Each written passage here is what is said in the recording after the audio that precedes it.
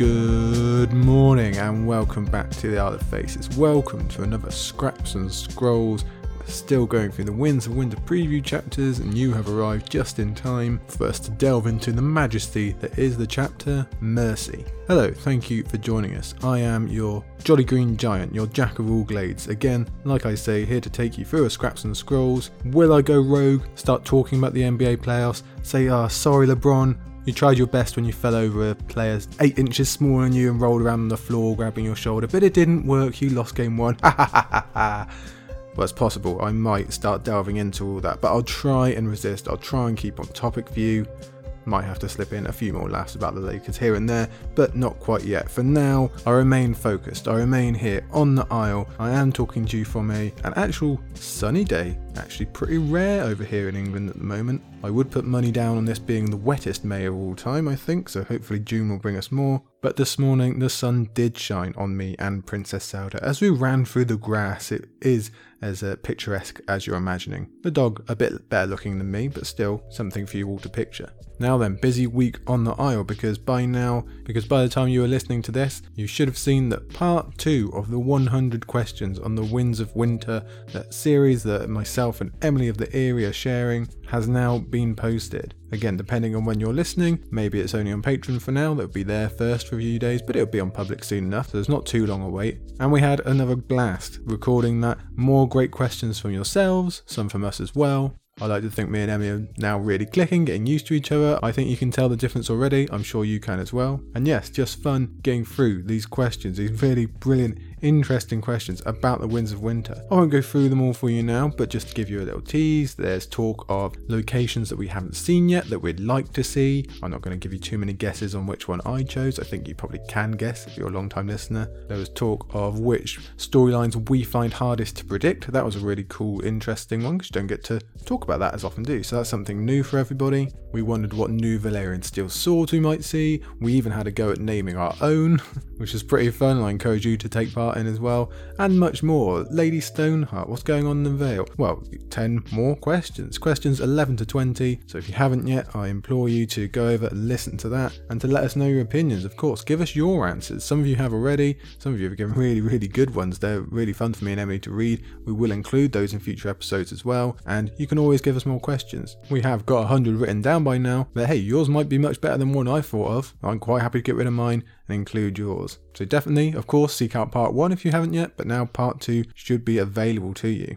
In terms of other updates, this past Sunday, just a couple of days ago, seeing as we're talking about Emily, she was a guest over on the Here Be Dragons stream. I'm pretty sure it was Sunday. She was there to talk to our good friend Stephen Stark, as well as some other guests about Dungeons and Dragons, her other great love, her other great passion. She was really into all that. She knows her stuff. She ran a really successful campaign that's just wrapped up on the Radio Westeros Discord chat that I know everyone loved and was very appreciative of.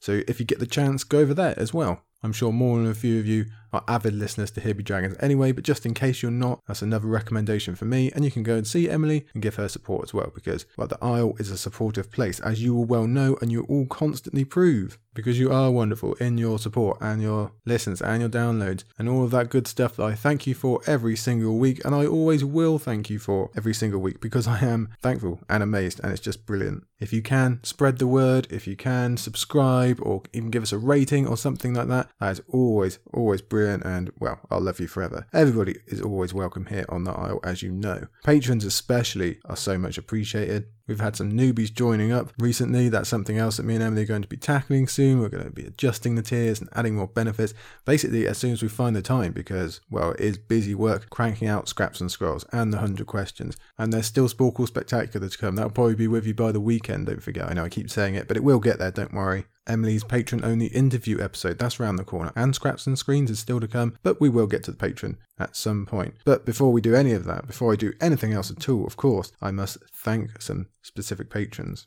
So, to that end, let me extend the most heartfelt of thanks to Gardener Queen, to Lomas Night Rider, survivor of the Yeen Sleepover, to Grizzly M, Glenn T, Aegon the Sixth, Lord Commander Namian Darklin, KM. It is also my extreme pleasure to welcome 2 new patrons to the Green Trunks tier. That is Eric F, who's a new patron, and Brandy T, who has upped to her tier. She was a former patron anyway. My incredible thanks to you both. And to round it out, of course, our thanks to Archmaester June, Healer of the Lesser Boxes. Thank you everybody, both new and old, both those patrons named there and everyone else as well, and to all listeners. Yeah, I do say it every week and I'm sure it does get repetitive, but that's never going to change because it just means so much. You send incredible messages. If I had time, I'd do a whole podcast just sharing those, because the kind words that you tell me, that you give to me, don't even know how to qualify it really. It doesn't seem deserved to me, but I'm glad you think it is. Yeah, it is a lot of work getting this podcast out and getting this amount of episodes out, but if it's useful to you,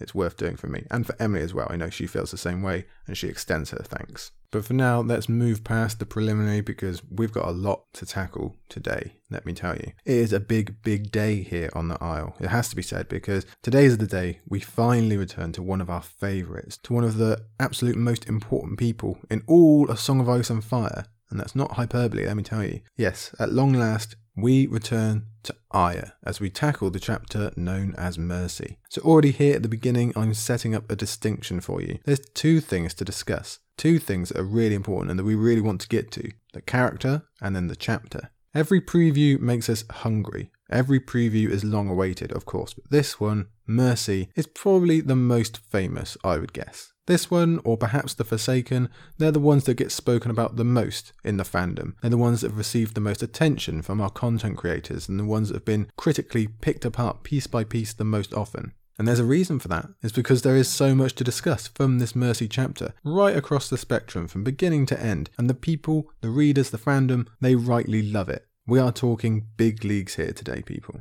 As a rule, you'll know I don't go looking up what other people have said about a chapter before we cover it in a Scraps and Scrolls episode. Like I say, most of you know that already. I never have done. I don't go to Reddit or I don't go and listen to the podcasts of our many friends, because one of the worst things I can imagine is subconsciously taking an idea from one of those people or forgetting who said it and then thinking I've made it up or presenting it as my idea or something like that. I don't ever want to come at these chapters influenced by others. I want to come in clean. That's always been the case. But after I've recorded and posted the episode, sometimes I do go and have a look if I can find the time. And though inevitably, yes, I do get annoyed because I've probably missed something obvious that someone else has pointed out, I will also find hordes of ideas that I didn't think of or loads of brilliant takes. And I know for a fact that that is very much the case for this chapter, because there is just so much out there concerning Mercy and the nature of the chapter and how it's written and the tone it is used and what it all means for Arya and everything else. There is bunches and bunches out there because this chapter is so important and so many people's favourites, and it just has so much in it. Out of all the previews, I'd put my money down for this being the most fully formed, the closest to like what we'll actually see in Winds, its final publication state. It is beautifully written in its way, even with how creepy and dark it can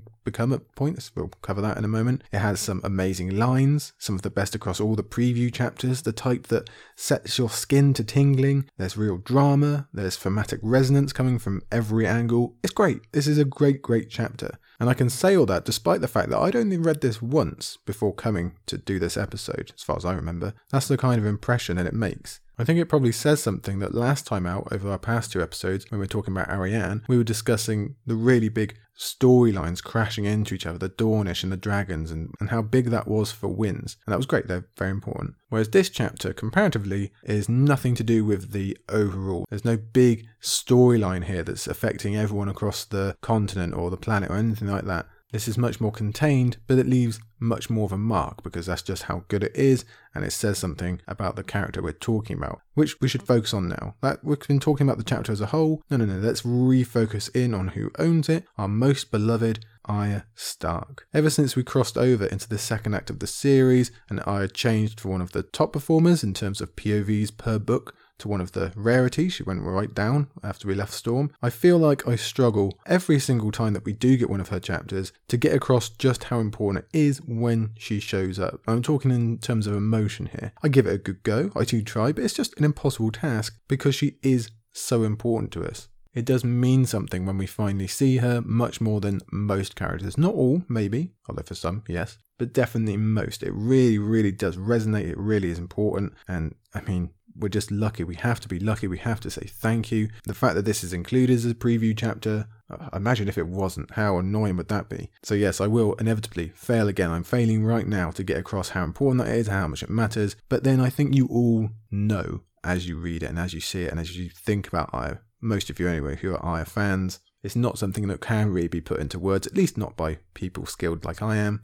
Others are much better than me at it, but you all know, don't you? Over the past couple of weeks, like I say, I've been going on about what a pleasure it was to finally return to a personal favourite of mine in Arianne. It had been oh so long. We had been given that teasing glimpse of her but hadn't actually seen her yet, and she was a favourite for her skill set and how she approached things and the storyline she propped up, and that is all well and true. Arianne, she's great, but she simply isn't on the same tier as someone like Aya. It's through no fault of her own, she can't help it. Most other people also aren't on that tier either, but Aya, like the other Stark children, is a cut above. We have our Triforce of importance in Tyrion, Jon and Daenerys. We're always on about them. But as I've mentioned before, the Stark children, they hold their own interlocking ring of emotional importance that is kind of on that top Triforce level, kind of not, but in our hearts, it most assuredly is. And for most, Aya will shine brightest of that trio. She is many people's favourite character, and I find it incredibly hard to disagree. I never pointedly ask myself that question, to be honest, but if I did, I would be saying her name quite often. She is an absolute force in the early books. We spent so much time with her, every week we were talking about an Aya chapter because that's how often she comes up, especially in Clash and Storm. She was our camera for some of the most important action, some of the most important themes. I've said many times, I think perhaps the main point of the series is the effect that it has on the small folk, and Aya was our biggest proponent of that. In the same vein, revenge or vengeance is absolutely one of the biggest themes of the whole series, and while it touches on many different people, I don't think any other character embodies it as much as Aya. And I'm not going to get into a comparison of who's had it tougher, but Aya has definitely had it pretty damn tough, I think you'll agree. She's been a fan favourite from the beginning, right from when we first met her, when she was being friends with Jon Snow, and then everything that came after, when she lost her father, when she went through that awful time in the Riverlands at Harrenhal, when she was with the Brotherhood, and then Sandor again, and then after that, when we changed acts, everything we got in Braavos as well, that was still fan favourite stuff, even if it was very different.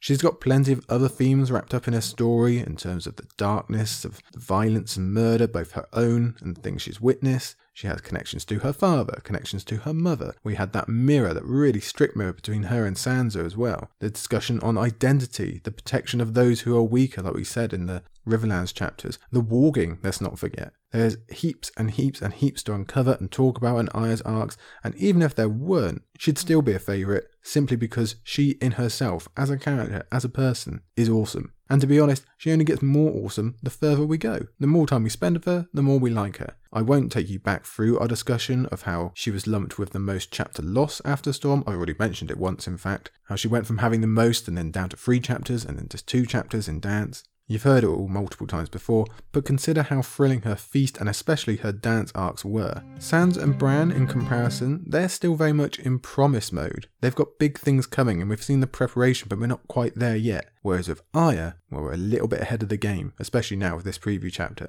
We've seen true progression. We've had some promises delivered on already. We had further, creepier mystery introduced. We had actual living magic in that last Dance Aya chapter.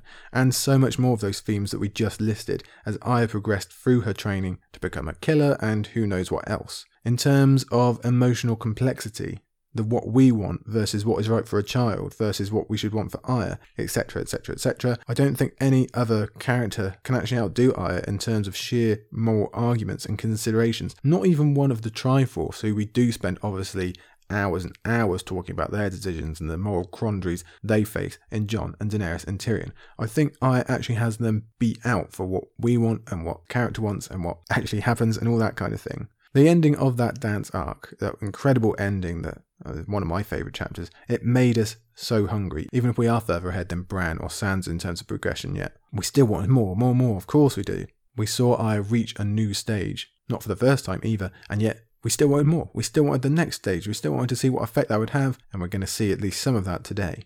That last chapter, I tell you, of Dance, the ugly little girl, that was my favourite of the post-Storm Aya chapters by far. It blew me away. I think you'll remember, it wasn't that long ago in Scraps and Scrolls. It just was incredible.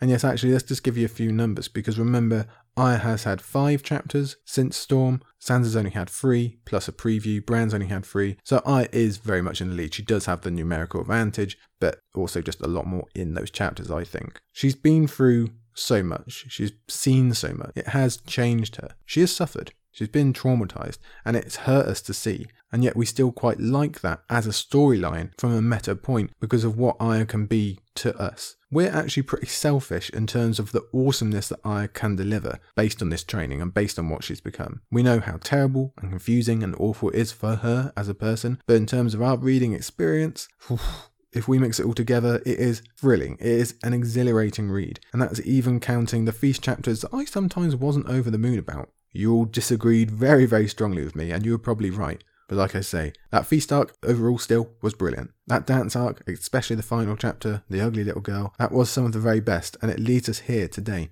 to another amazing chapter in Mercy. The one with the good lines, the one that is so expansive, and yet is also one of the most uncomfortable we've ever had to deal with, to be honest. I won't go too far into it now. We're going to cover that as we go through the actual text, of course, but in a variety of ways, yes, it does make us really actually uncomfortable with what we're going to have to deal with. We almost have to remind ourselves, as we often do with Aya chapters, that we're speaking about a child here, a very young child. Like I say, we'll save most of this for a little bit later on, but this is a chapter that doesn't only include the storylines and the vibes of murder and rape and stuff like that, but it's the way that it's presented that's actually quite chilling to us. The matter-of-fact way it's presented, the coldness that is presented, and the fact that we are talking about it in terms of Aya. She's aware.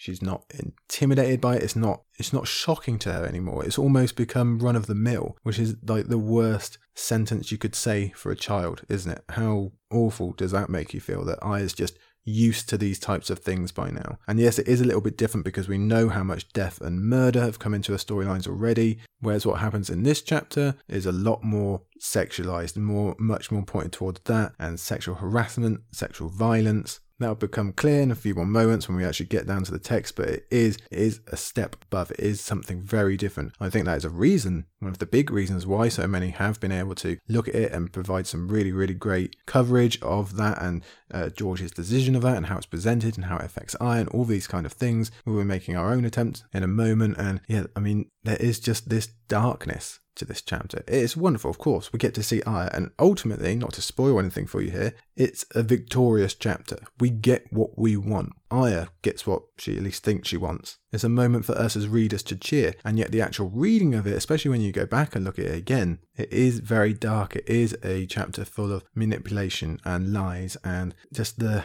stuff that goes on. It just doesn't sit quite right at all. It's not nice, basically. And for some of you, this will be a difficult chapter to get through, but we'll do our best. We'll forge on. That tone of the seedy underbelly, that sense of kind of peeling back the curtain, we're going to have a lot of that. Like I said, the sexual storylines and stuff like that, the harassment, it is more prominent here than any other preview chapter or most chapters in general. But I think along those lines, it is incredibly useful to us to finally look through the eyes of just a member of the populace. This is probably something else I should save for in a moment, but I'll get through it now, because I'm sure you all already know by this point that in this chapter, Aya is Mercy. She's playing the role of someone else. She's wearing a face. And Mercy is a very, very different person to Aya. She's a member of the small folk. She's one of the masses in Braavos. Now, we talk about the small folk and these background characters, or however you want to term them. We talk about them so much. And while characters like Aya and others have taken on the same characteristics of the small folk at times when off the beaten track, Tyrion in Dance is a great example of George showing us the much more common experience in this world. For that, it was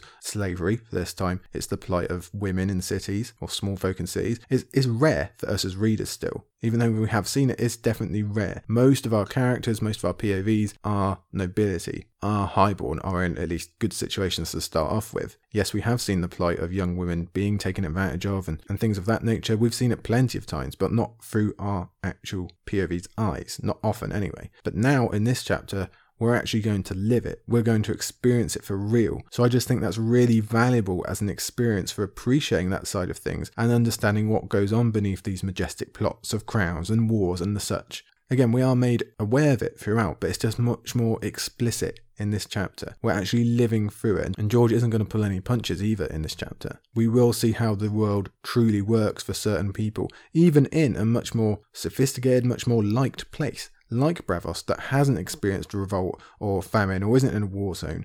So yeah, I just think valuable is the word. It's really, really good that George has taken the opportunity to get that across to us, to see what it is like for someone such as Mercy. what she has to put up in terms of her workplace and in terms of walking down the road and the dangers that come with every single day, or what she would need to do to progress in her career or even just keep herself safe. And I don't think I need to point out the very, very obvious connections or comparisons we have to our real, actual world, and how so many people will experience the same thing as Mercy does in this chapter. Again, we will come back to that in a second. Let me cover just one more thing before we get going. Another reason why this is so appreciated that we get this chapter and why we're going to sink our teeth on it is because it does hit on such long-awaited themes. You don't need me to tell you about Aya's link to justice or revenge or vengeance. And in this one, as I said, we get it. We get it absolutely. We have even more deliverance than we have before. And we've gotten a fair bit in Aya chapters, let's not forget. But this is something else. And we're hungry for it. We jump on it. Even while we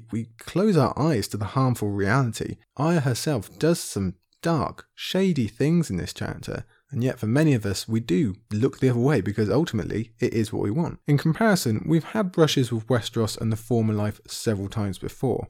She met Sam and she met Darian, but they were always 1 degree away. Like, there was nothing that personal to Aya that had snuck through, nothing recent enough for her to change, because that's the other thing that we want. We don't want just justice and vengeance. We also want Aya to stay Aya or become Aya again, or just look back towards Westeros. That was one of the biggest discussion points for both her feast and dance chapters. We are desperate for that, and again, maybe we get it in this chapter. We'll see as we go. Because the difference from a Sam or a Darian is that now she gets something right out of her former life. She does get that hook that we've all been waiting for. She is dragged back. She does something about it. She breaks out of character. She breaks out of what she's supposed to be doing. And she doesn't even think about it really. You'll see when we get there. It's never really a question. It's just natural reaction. We've said all the way through that she is still Arya Stark. We know that. And as if we needed any more proof, which we don't, well, Mercy provides it for us. But is that good for her? Do we want her to go down that path of vengeance and retribution and all these things? Because remember, George's big message is that you shouldn't. It's not good for you. Remember the book A Feast for Crows? That was basically what it said. But we still cheer for it. We're the hearts in conflict, really. George always says he likes these characters in conflict. I think he likes his readers in it just as much because we've got this conundrum. Do we want to see Aya go down that path and kill these evil people? Yeah, we absolutely do, because we hate those people and Aya's really good at killing them and she deserves to do it.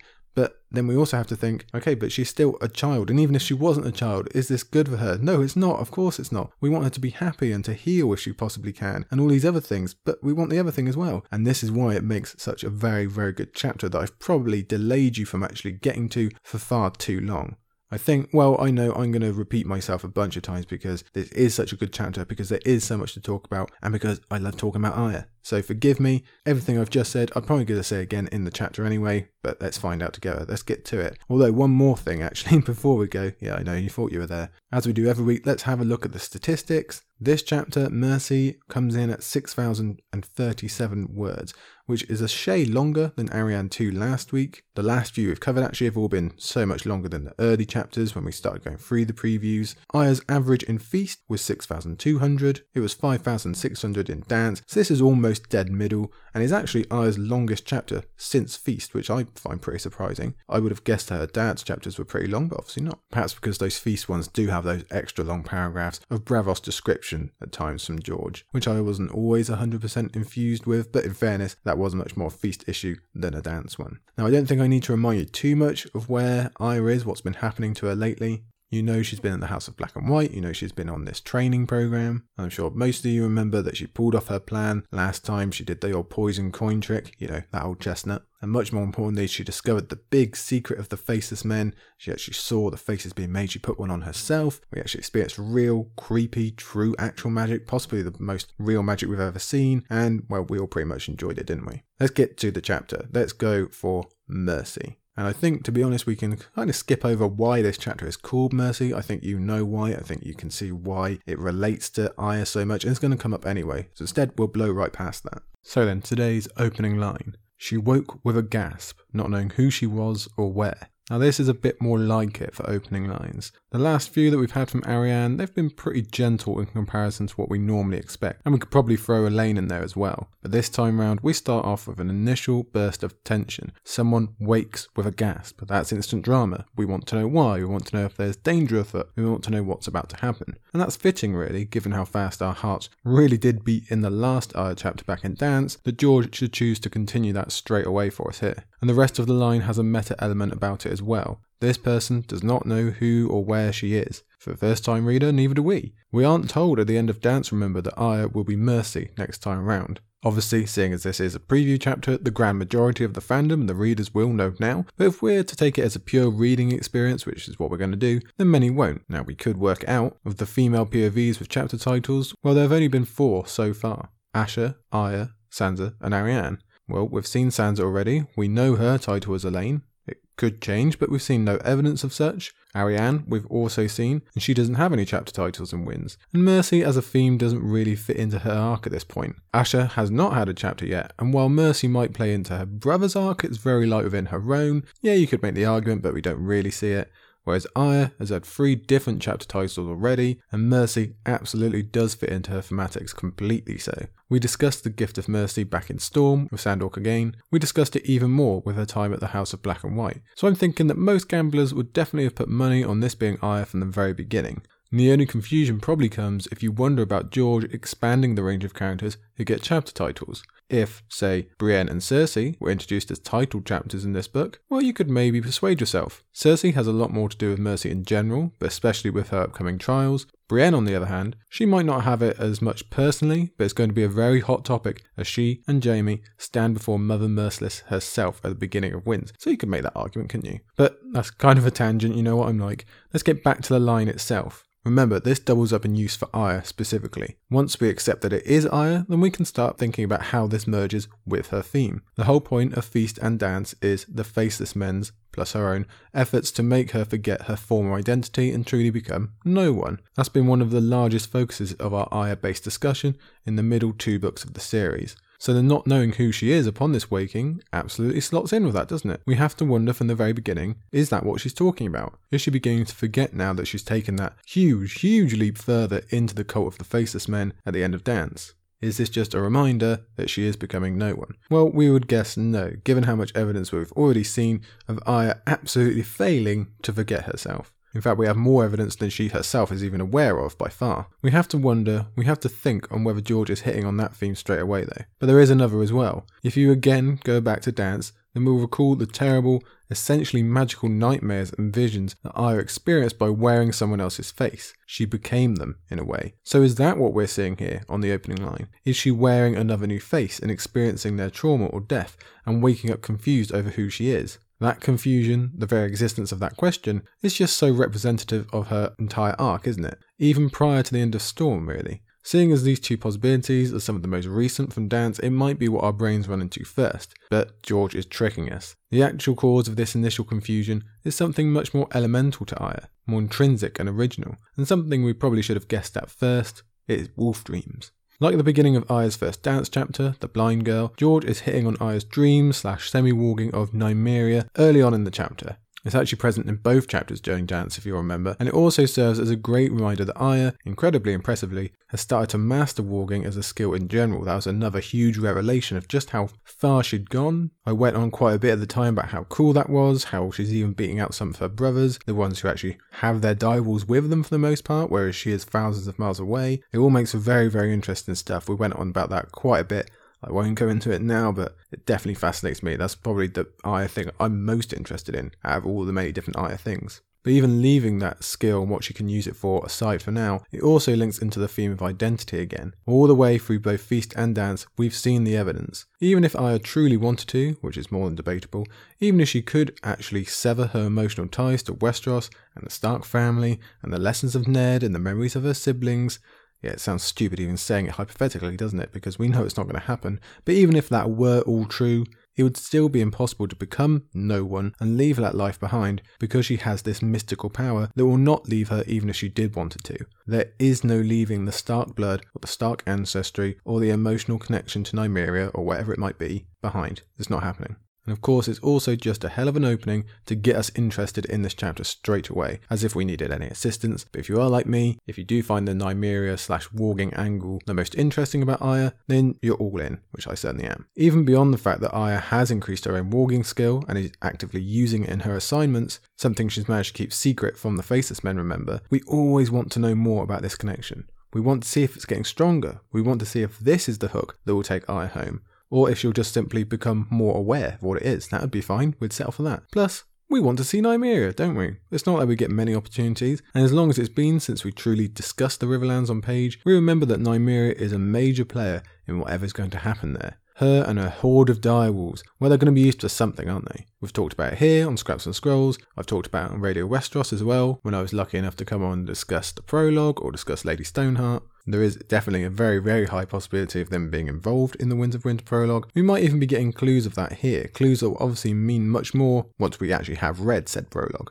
But we could also gain more clues about what's going on in the Riverlands. We could even catch a glimpse of Lady Stoneheart, Catelyn herself. Imagine the emotional effect that would have on Arya, even if she did consider it a dream. That would matter, wouldn't it? That has us salivating for such possibilities. As it turns out, we'll get nothing so up front this time round.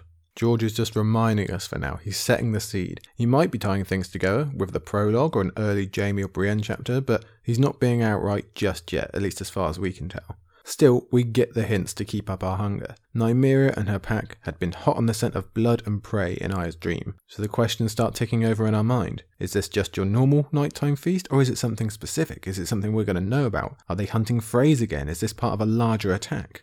In terms of location, we're only told that they're running through some dark pine forest, which unfortunately isn't all that helpful because I did go back and check, and there's pine trees all over the Riverlands, multiple characters, seen them everywhere, so that doesn't really help us out. What I will say though is that the smell of pine needles, the smell of pine trees, that is one of the things that Arya smells. If you remember, she was told to sniff those specific candles back in Feast, and the answer was something to do with something intrinsically Arya. She smelled Winterfell, she smelled snow and smoke and pine needles. Now okay, those might be the pines from the north, but they might be the Riverlands as well. So is that important? Is it not?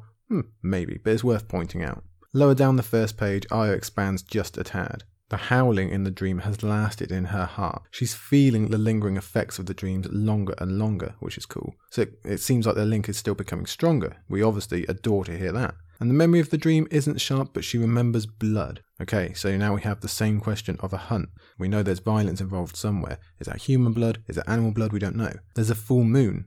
That doesn't say much to us here on its own, but when combined with the rest of the book, maybe it will tell us something important on timing, similar to how Bran's dance chapters told us about the passage of time via the moon references. And most interestingly of all, there was a tree that watched her as she ran. Aha, okay, yes, that's very interesting. A weirwood, we would guess. Again, combined with a prologue or another chapter, we might even be able to tell exactly where this is happening. But even without that, I did have a look quickly to see if pine needles and weirwood trees were mentioned anywhere specifically. Doesn't really look like it. The only time that really comes up with Riverlands characters is actually when Brienne's not even in the Riverlands, she's in the Crownlands up at the Whispers. I'm going to guess that's not where Nymeria and her pack are, so we're still clueless there, but it's always worth having a check, isn't it? But even without that knowledge, the weirwood is another northern symbol for Arya to see in her dream state, and therefore it will linger in her subconscious. It's another anchor to bring her back to Arya instead of no one. And that's even if she's talking in general terms about a face watching her. What if she's being more literal? What if Bran is watching out of the weirwood at this time? What if he sees Nymeria alive and well? He might recognise her, mightn't he?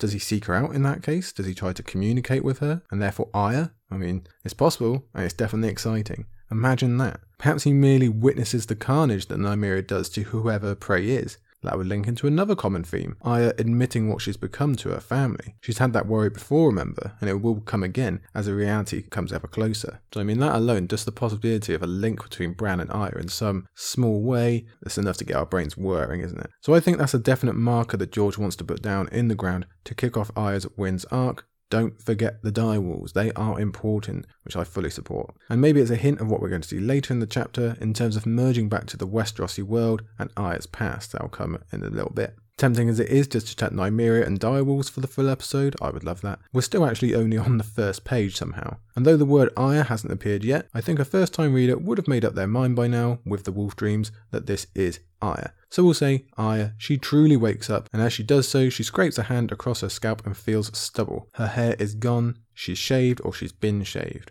Of course, what we have to ask first, because of that last chapter in Dance, is whether this is Aya's hair that's gone, or is she just wearing a new face? Does the face magic extend to hair to the point you can be bald, even while actually still having your own hair? We don't know still, remember, we can guess, but the real rules are a complete mystery to us still. And who's to say she is wearing a new face? We were told she would have a new one at the very end of her last Dance chapter, but that doesn't necessarily mean she'll be wearing it 100% of the time. Probably she will if she's on the job, but again, nothing is clear to us at this point just yet. Let's ignore the question and point to the fact that Aya, either in reality or through magic, doesn't have any hair right now. The loss or change of hair has been an important vehicle for changes in identity or station or circumstance for several characters.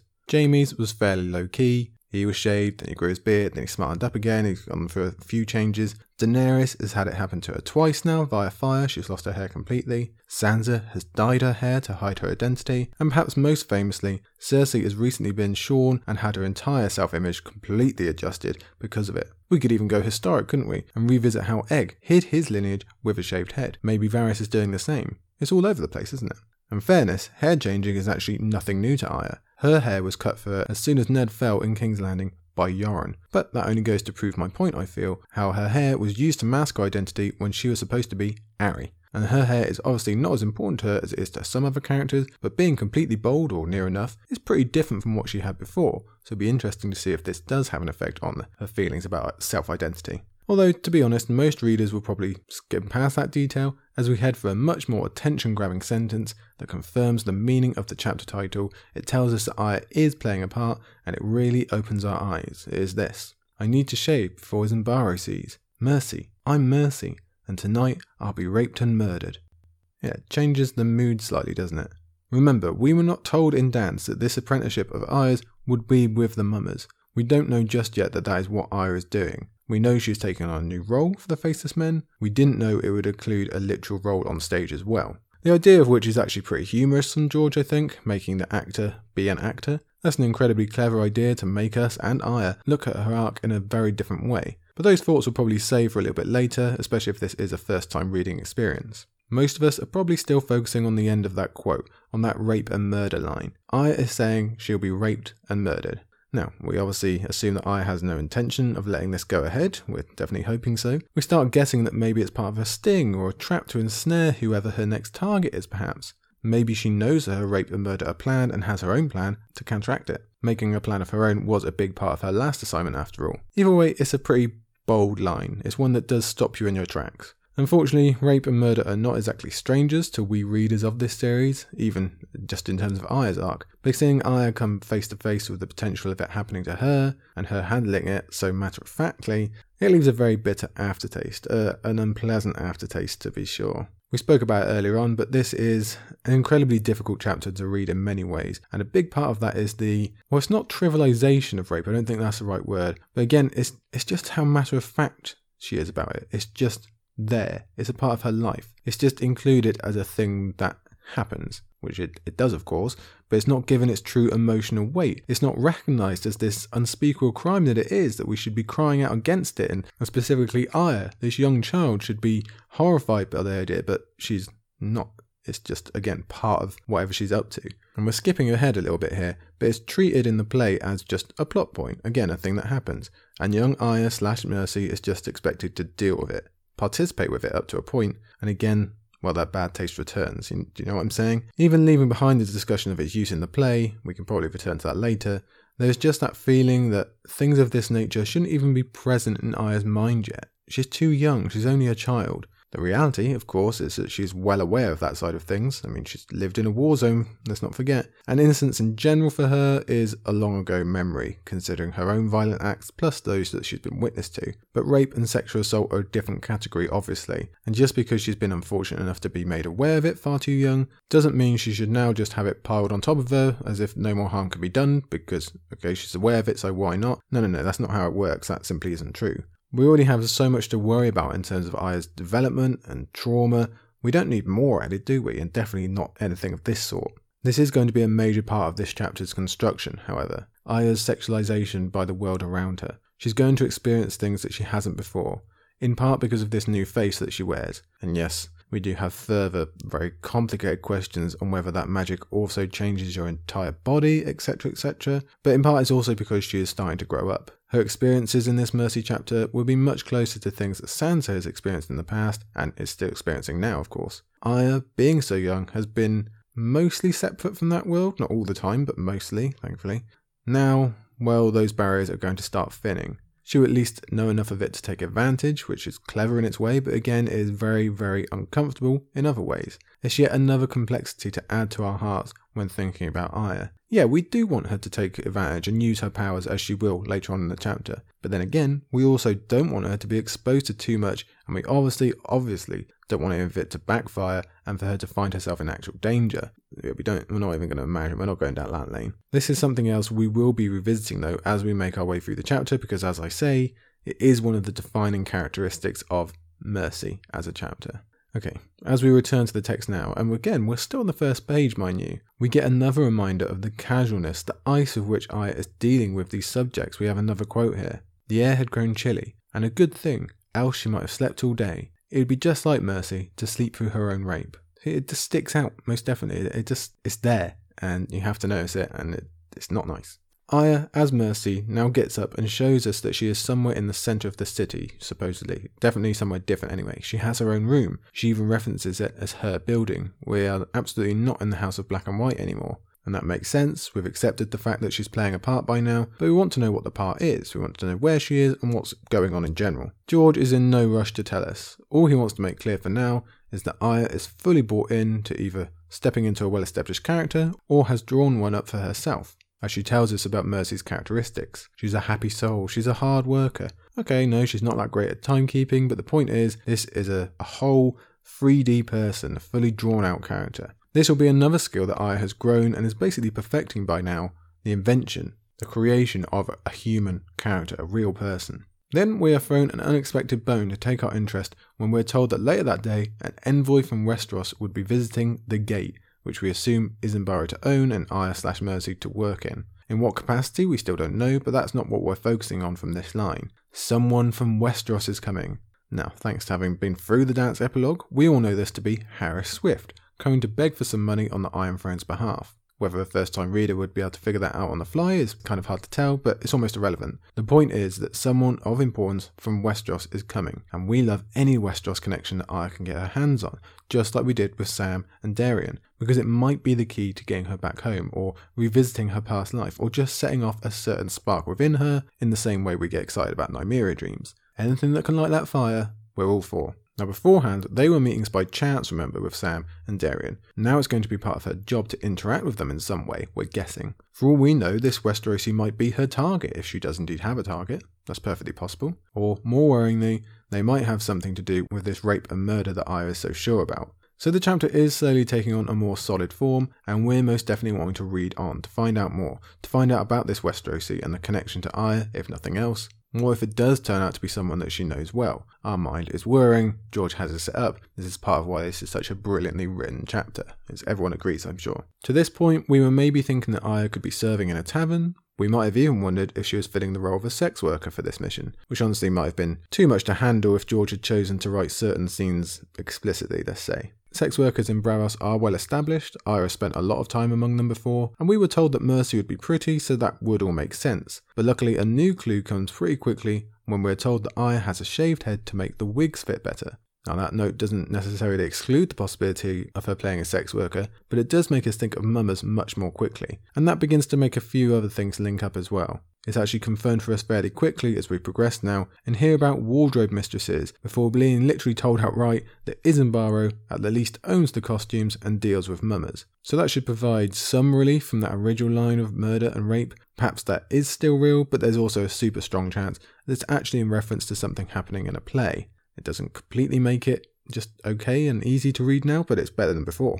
And along with that, we suspect that maybe this envoy is coming along to watch a performance. So is the role of Mercy just created to get close to him perhaps? Possibly. We're not put completely at ease, however. While Arya thinks about how Isambard does not allow his costumes to be worn out in the streets, she also tells us that such a thing is possible if you're willing to perform sexual acts on Isambard. Thankfully, truly thankfully, George chose not to take us down a particularly dark path of this. Arya/Mercy is not going to get involved in such, partly because she doesn't want to, partly because she's been told it's a very slippery slope, where the lines between mama and sex worker can be rapidly blurred, and we can imagine how true that is. Again, it's not like this kind of thing is any great discovery for Aya. She has spent a lot of time around the sex workers, etc, etc, but now it's just that much more up close to her, it's just that little bit more real. The character of Mercy continues to form as Aya gives us a physical rundown of what she's wearing, but she provides separation. She reminds us how there are two different people we're dealing with here. We see this via the mama's cloak that she wears, the one with secret pockets, because someone like Aya can get a lot of use out of secret pockets, as she demonstrates for us here. Some coins are in one pocket, okay, well we know how capable she is with a few coins, let's not forget. Another holds an iron key. Iron key, what could that be for? We're getting alchemist vibes almost, aren't we? And finally, one holds a real blade, not the fake fruit knife that everyone else wears. Although to be fair, considering what we've already heard in this chapter, I wouldn't be surprised if a few more female mamas didn't also have some real blades hidden somewhere beneath their own cloaks. I'm going to guess that none of them are as dangerous of one as Aya might be, but still, does Aya carry that for mere protection, or does this blade have a purpose in mind? We're going to find out, luckily. She continues the separation as she tells us more about Mercy, the person. Mercy was made for eating fruit, apparently. That's a pretty funny phrase. I wonder if she is basing her on Sansa and her lemon cakes at all. If she is indeed by Aya's design, of course. It could just be that Aya is filling the role of an actual person. Very possible. Anyway, Mercy is pretty happy-go-lucky. She laughs, she jokes, she's obedient. She's not Aya, is the point, but Aya is confident that she can play the part. She's already put it to use to get a cheaper room, which fits this idea of Aya having to grow up. It's not really her, and she's proved herself more than self-sufficient in much harder circumstances than this, but still, she's renting her own room. It is a marker. Next comes an extended paragraph of description on the city that might well be George's largest love. They appear in every Aya chapter, don't they? A little too much in the beginning of her Braavos arc for my money, but he's got much better at the ratio in my opinion. And out of this paragraph, I want to select two specific sentences. The first is this: she was not far from the gate as the crow flies, but for girls with feet instead of wings, the way was longer. I doubt this sentence is really of note, but things like this that compare Aya or any other Stark child and imagine them with the capabilities of an animal, well, how can you not start thinking about warging? Aya has made massive strides in that arena lately, huge ones, so who's to say she can't do so again, or that we won't get to see it in this chapter maybe? I would definitely be hoping for that, I'm sure you would be too. Next is this: Braavos was a crooked city, the streets were crooked, the alleys were crookeder, and the canals were crookedest of all. I select this one, more than anything, I just think it's a clear marker that George was having a whale of a time writing this chapter. I think he was in uber high spirits. You have to be to include the words crookeder or crookedest. I can almost hear his laughter while reading it, which is just quite a nice idea really, isn't it? Our view of Braavos becomes clearer as Aya tells us about her usual route through the Ragman's Road and along the outer harbour. Some of these things we've seen before, but the picture is more defined for us now. She says she can see the arsenal, that fortified shipyard right out on the edge of Braavos, right at the entrance that we were introduced to when she first arrived. Yeah, we'd definitely like to learn more about that, wouldn't we? I hope we're going to see that in action at some point because it sounds pretty cool.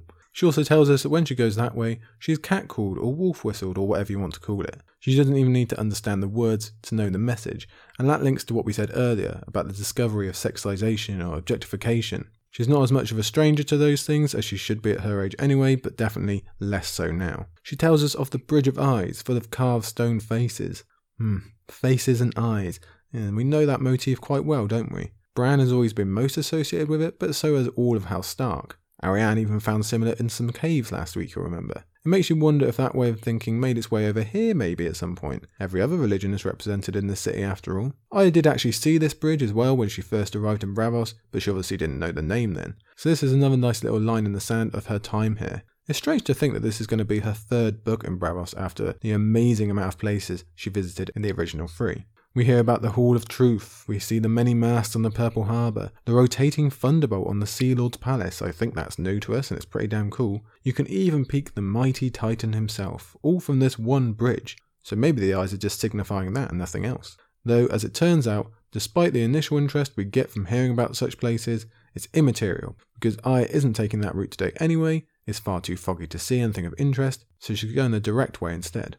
The fog that she walks out into is certainly more than a little atmospheric. I believe it must be intentional that George just spent a page pointing out what a visual delight this city can be, only to rob us completely of that fact. Aya thinks the fog is thicker than she's ever seen it. She can hardly see a thing, though she does hear a cat, just to remind us of that warging power again and the importance of cat in her past chapters. She might need that eyesight soon enough considering how bad it is here, but she's also more than aware.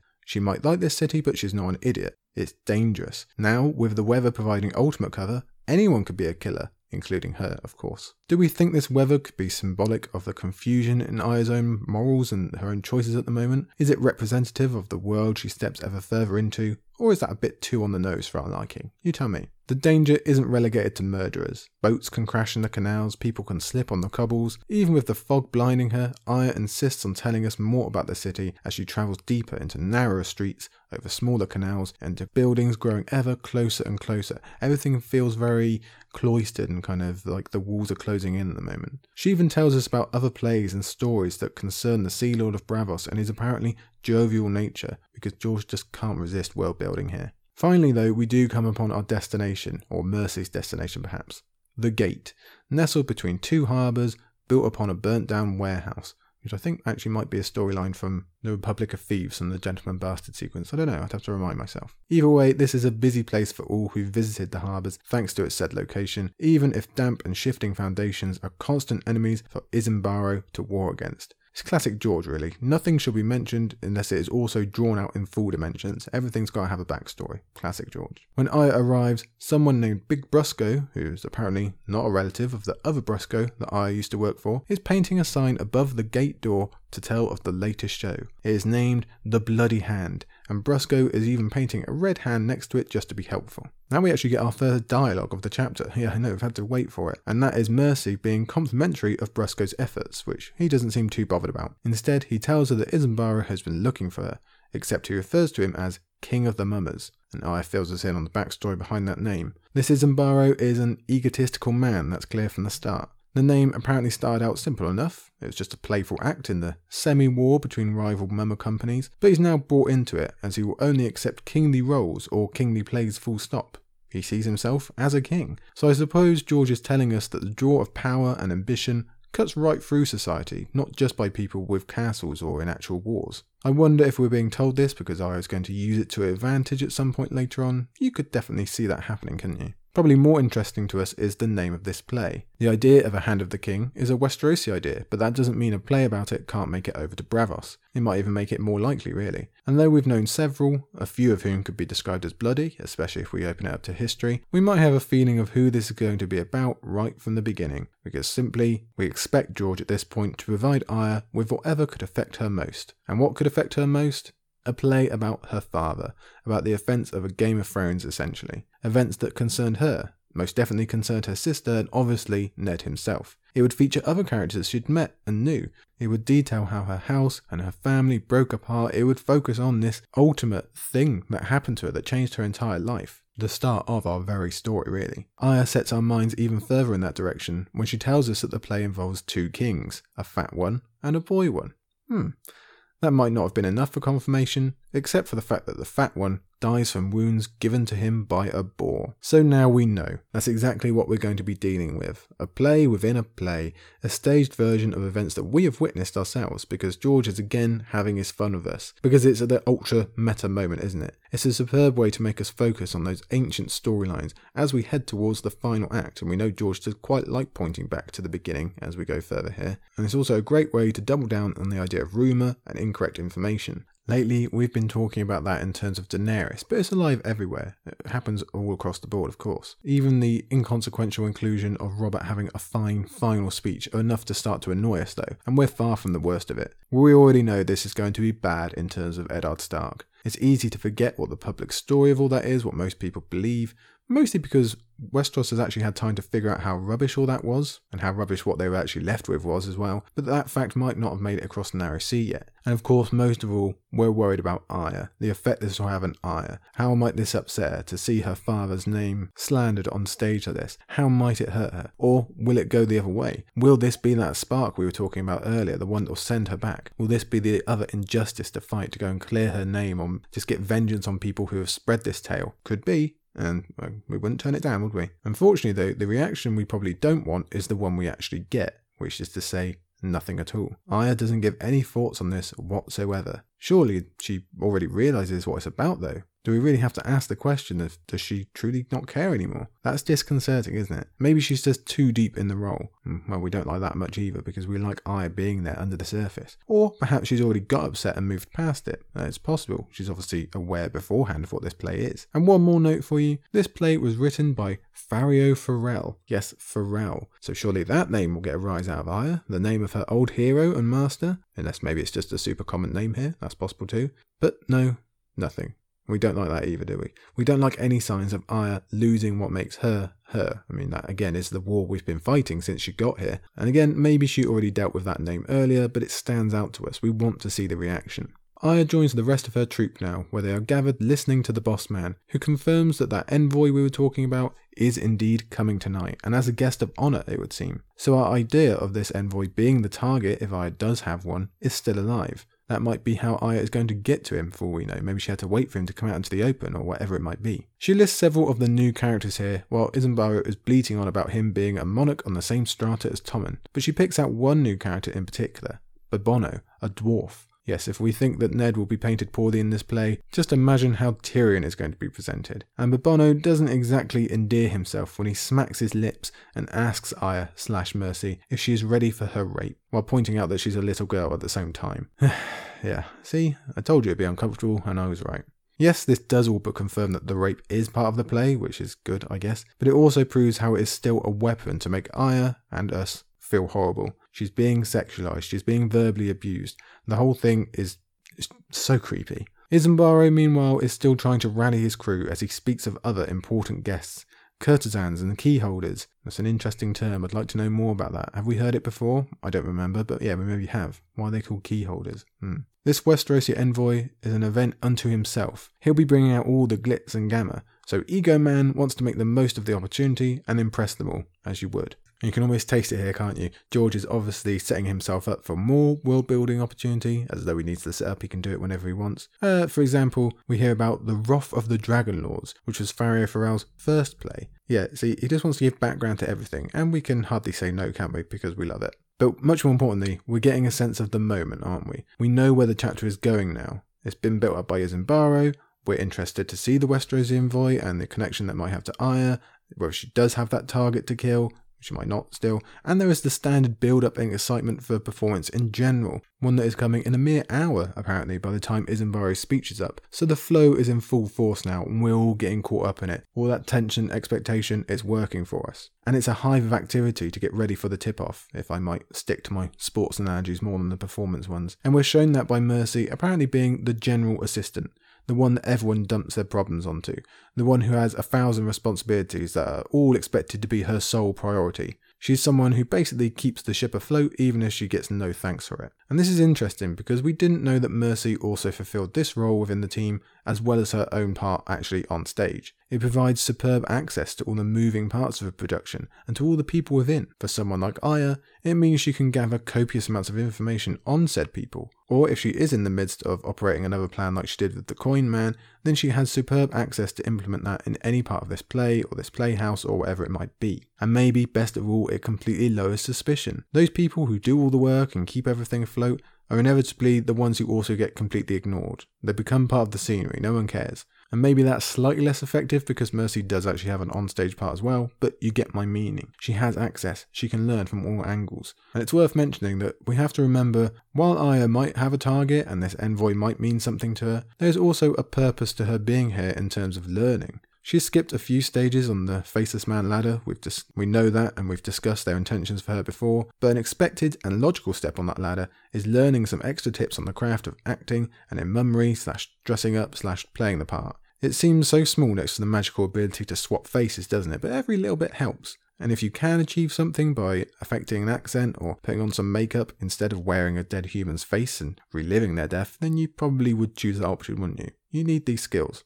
Anyway, we see Mercy plunge straight into the world of the gate now, as she's dragged in all directions. Dana, Mercy's apparent friend, wants help sewing Lady Stork's gown up. That's the first job. And yes, let me interject here, it's worth mentioning that in the show is Lady Crane, who is the actress in this play, who's played Cersei, and eventually befriends Aya after Aya's conscience disallows her to assassinate Lady Crane. So we have to ask, is Lady Stork going to play a similar role? Is Aya there to kill her? There's no evidence for it yet, but maybe that's true. Or is there something else we need to look for in terms of the name change from Stork to Crane? Or did the producers just think Stork was too close to Stark for the audience? Crane does sound a lot better, it must be said, so I agree with them there. But other than that, there's other jobs to get to. The Stranger has lost his horn, and he also wants the bloody paste to fix it, just to squeeze a Jojen Reed reference in there. Isambaro has lost his crown, and Bobono needs help with his laces and fake cock. Aya told us Mercy was a hard, resourceful worker, and it's true. The horn gets stuck back on the Stranger's forehead. The crown is retrieved from the toilet because of course that's where Isambaro left it, and Lady Stork gets the thread needed to repair her dress before she goes on stage as Cersei. And yes, we do pause there just for a breath to see if Aya will react at all to the thought of Cersei, the headliner upon her eternal list, but no, we get nothing, and we remain very grumpy about that fact. And Mercy also does sort out Bobono and his laces, even with the deep suspicion that it is done on purpose so that she will have to touch him. Again, we were warned. Part of this chapter makes for difficult reading, and this passage is exactly that. We're treated to a description of this fake cock, the one that Mercy describes as hideous, and she appears to be right on the money. Bobono himself is no less hideous as he continues to harass Mercy and try to get her to come back to his room. Mercy/Aya takes no notice and tries to keep him on task. Apparently, this is a man who can get so drunk that he recites lines from an entirely different play just to add on to his lecherousness. Lecherousness, that is a word, isn't it? I think so.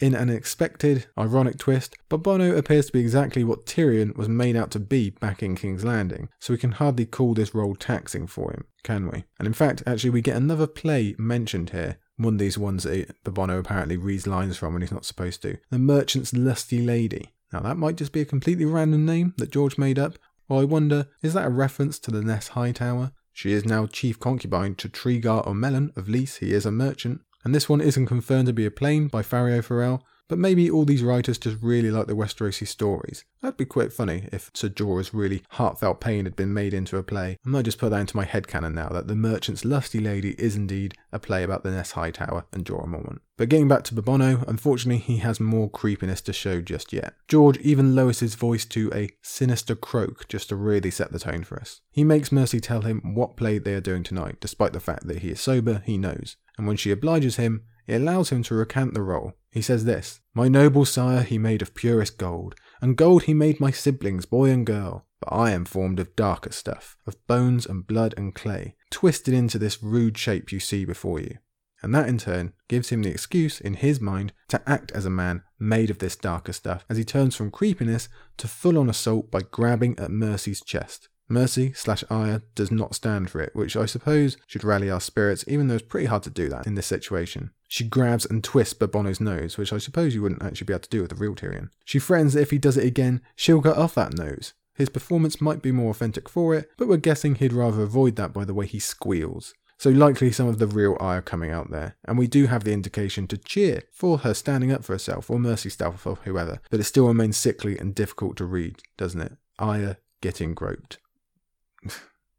We don't want to cover it. We don't even want to think about it. And it's even worse, especially because Bobono, he's not even fully abashed. Instead, he claims he'll be able to take his evil delights on stage like he does with the other girl, where there is truly no escape and people will cheer for him taking advantage. Yeah, see, a little too close to real world stuff here, isn't it? Aya has a response though. She's not going to be intimidated. If it's the audience response he wants, she'll go one better by beating him on stage with his own fake cock, and they will cheer all the louder. Even the boss will be impressed. And that finally shuts him up. But I think we're all in agreement that so far, if anyone in this chapter is going to die, we're hoping for it to be Bobono. Yeah, fuck you, Bobono.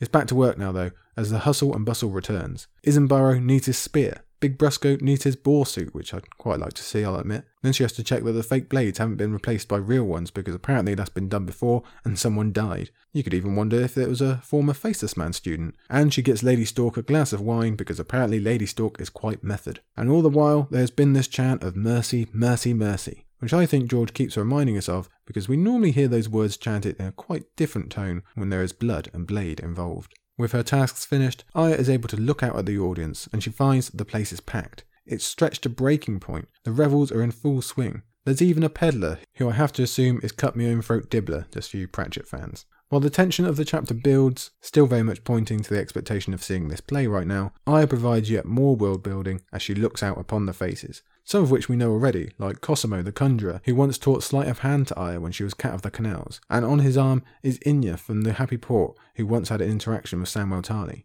And this is used to remind us that Mercy is a different entity entirely, because Aya might recognise them, but Mercy would not. And they would not recognise Mercy. So Aya remains hidden in plain sight, which definitely gets us wondering what she might do with that ability. So many thousands of possibilities. The pit down on the floor level is full as Aya takes us through more names, as are the balconies up above. It's almost as if, with George so enamoured with this wonderfully created and detailed city, he now wants to box in all of its many strata into one place so that we can appreciate it all at once. The balconies are separated out to represent the different social levels. The colourful bravos have the highest. Captains and merchants are at the first and third levels, and the second is full of private boxes for the richest patrons, complete with servants and with the best of views. Normally, this level is half filled at best, but the sense of occasion grows all the larger as we're told that this part of the playhouse is also full. It's standing room only. This is a big deal. We're witnessing something out of the ordinary and obviously very important. George knows how to build something up, as we know, and he's doing so here. And it all comes down to the Westerosi envoy, apparently. This is why they've come out in such droves.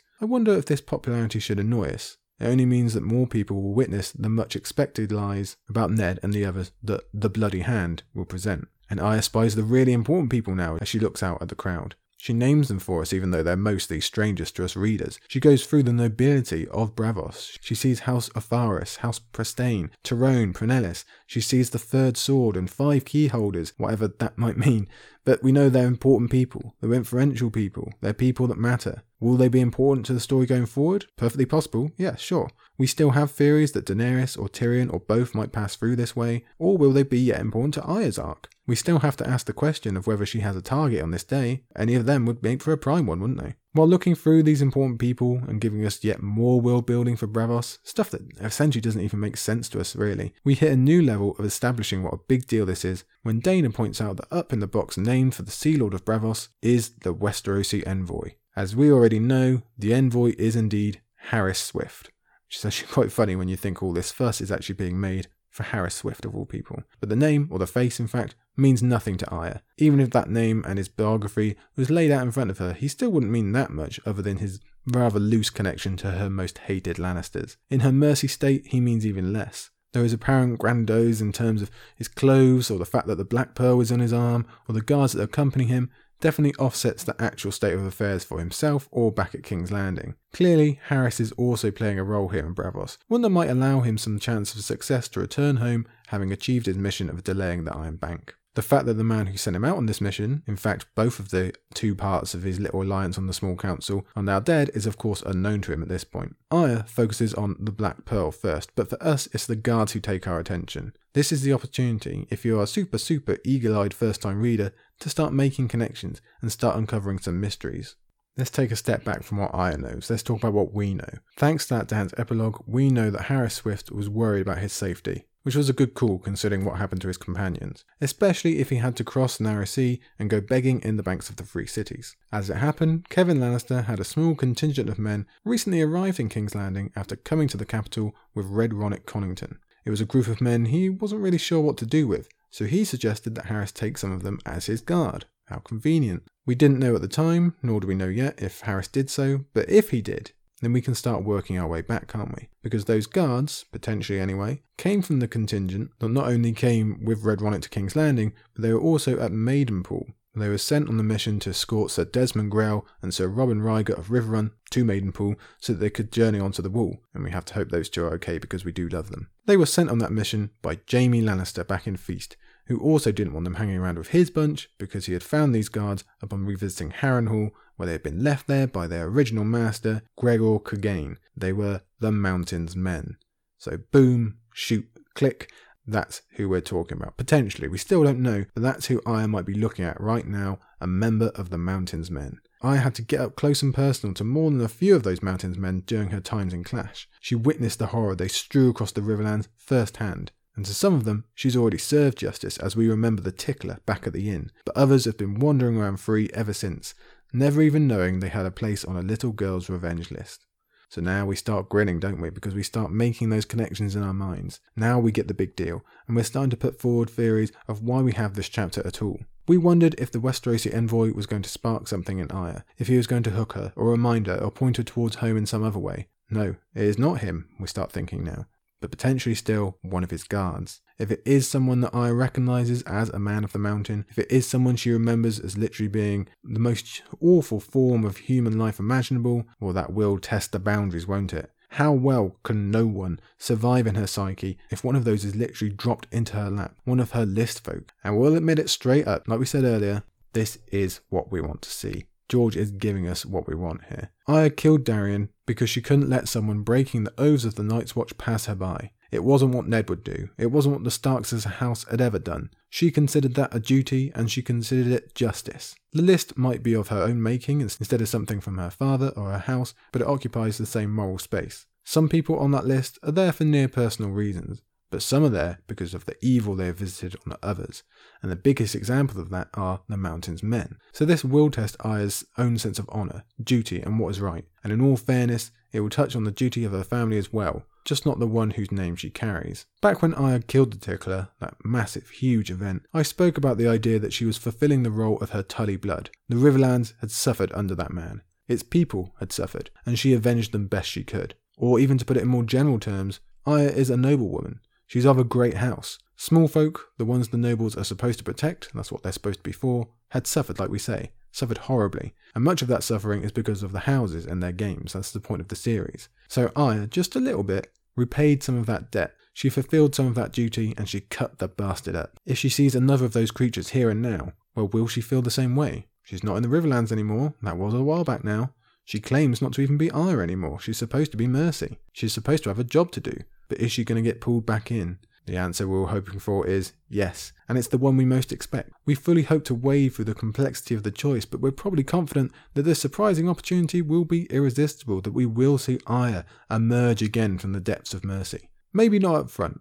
She might not focus on it in such an obvious way, but like with Darion, she'll get the job done. Because she is still in the Riverlands. We were told that at the beginning of the chapter of Nymeria. She is still Stark and Tully, and those horrors of the war have not left us or her. We don't need telling she's not no one. We've always known that, but this is another opportunity to show both us and her. It's an opportunity for vengeance, and let's all be honest. As much as George tries to teach us the lesson, we want to see these human stains suffer, and we'd love to see what Arya and her new skills have in store for them. Before it was all emotion, it was just her plunging that knife down again and again and again. This time we might get something a little bit more refined just to show off what she's been up to.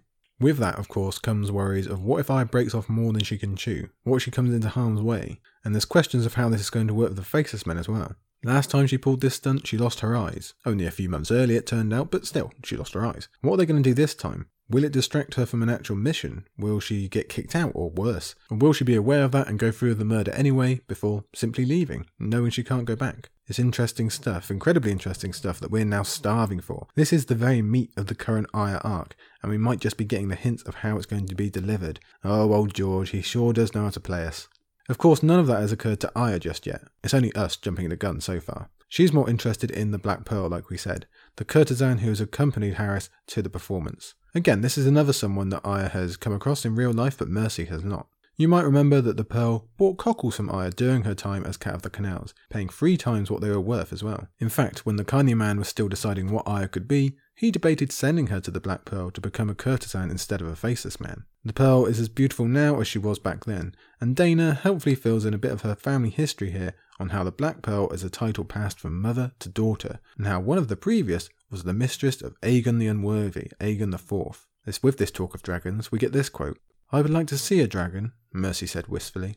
Well, Mercy might not ever get the chance, but of course this kind of line always works wonderfully for us. Will Arya ever lay eyes on a dragon? We're betting that the answer is probably yes. Arya continues her superb acting by pretending she has no idea what a sigil is, because Mercy would have no reason to. Dana is again helpful in filling in the gaps as they look upon Harys Swift and his particular sigil, and she even directs Arya's attention to the guards as evidence. All 4 of them are in crimson cloaks and lion clasps, and then Arya looks a little bit closer and we have this quote. When Mercy glanced at the faces beneath the gilded, lion-crested helm, her belly gave a quiver. The gods have given me a gift, she thought. Her fingers clutched hard at Dana's arm. So now our hairs are on end. We've had that moment of recognition. This is that moment. This is the realization. This is that initial hook back to the former life and the world of Arya Stark, the one that's never really gone away. This should mean nothing to Mercy, but it's not really Mercy who's there, is it? And that fact is instantaneous as well. Like we said earlier, there's no argument or deliberation in Aya, which I think only goes to prove the point of how effective that hook is. What happens from this point on in the chapter is all a nature-based reaction. Aya does what she does because intrinsically, that's what she feels she needs to do. She doesn't give it any more thought than she does taking her next breath. This is just what she's supposed to be doing. This is her role. The initial recognition is so strong that it actually breaks her out of character just for a second. Nothing else in this chapter has been close to doing so, but this does as she finds herself singling out a particular guard to Dana. Dana is obviously surprised at this. She even asks if Mercy knows said guard, which is about as close as Aya ever comes to being rumbled. But she's too good at this, and she recovers immediately, pretending she finds this guard attractive and is just mooning over some foreign strangers. Dana disagrees, but she accepts the notion, which is the important part of course, though she does warn Mercy off. Not only is the man an ancient 30, but he's a Westerosi savage. That's a wider generalisation than you'd think, but it's actually pretty on the money this time. Well done, Dana. And if we've already read the ending of this chapter, then we know the dark recesses that Aya's mind is reaching at this point. Yeah, it's a giggle she puts on her face because Mercy is a giggly girl. It keeps up her cover as a besotted young woman going after an attractive man, and it also provides a wonderful juxtaposition for us on the difference between what is in her heart and what's on her face. The giggly girl provides an excuse. Dana won't think anything of it, or raise it to anyone else. But Aya goes a step further by providing an actual excuse to her friend, should she need one. She's going to go off and practice her lines again before the big show. That's perfectly plausible.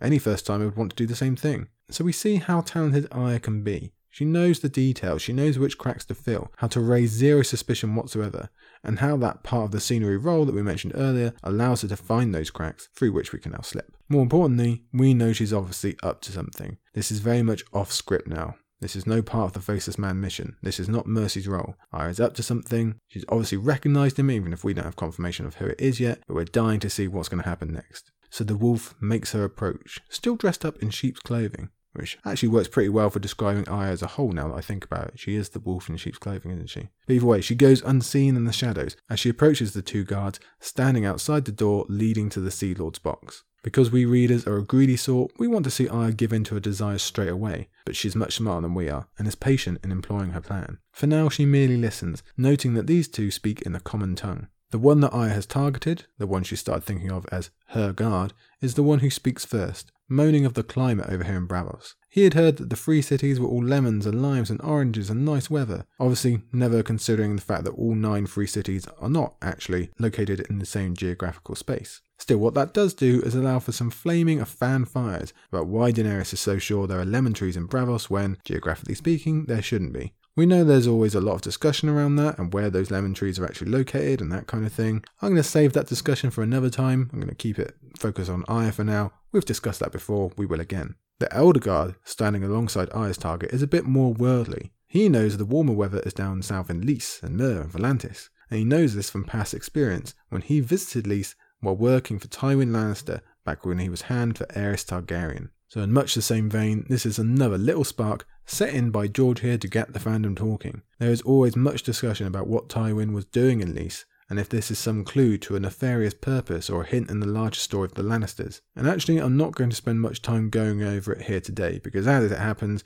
we had that exact question sent in to us for 100 Questions on the Winds of Winter Part 2, which as we mentioned earlier, should be with you by now. That was sent in to us by beloved patron Grizzly M, and both myself and Emily had a crack at saying what we thought the inclusion of this meant, so you can always switch episodes and listen to that for a bit of a deeper dive. Suffice to say that for now, I don't think it is of huge importance or indicative of a larger secret. I explain why in the 100 Questions episode, but to me I think it's more just a footnote than anything to do with a larger plot point. That's not to say we couldn't find out more about it in the future, that's not to say it won't tarnish Tywin's legacy some more, because we've already spent 2 books finding out how fake the guy was and how that legacy is tarnished anyway. I don't see any reason why Winds would stop the trend, but as for conspiracies and such, no, it doesn't jump out to me. Regardless, the Elder Guard chides the younger on not knowing that Braavos is north of King's Landing and therefore colder, that's what he should. The conversation turns to Harys Swift and how likely he is to linger in Braavos, and they assume probably a pretty long time, which makes sense. What is waiting back in King's Landing for Harys Swift? War from multiple angles? Famine soon enough? Political strife and concern so high he believes he's in physical danger? And he's right. And that's without remembering that he was recently commanded by Cersei Lannister. He was even actually an afterthought recently enough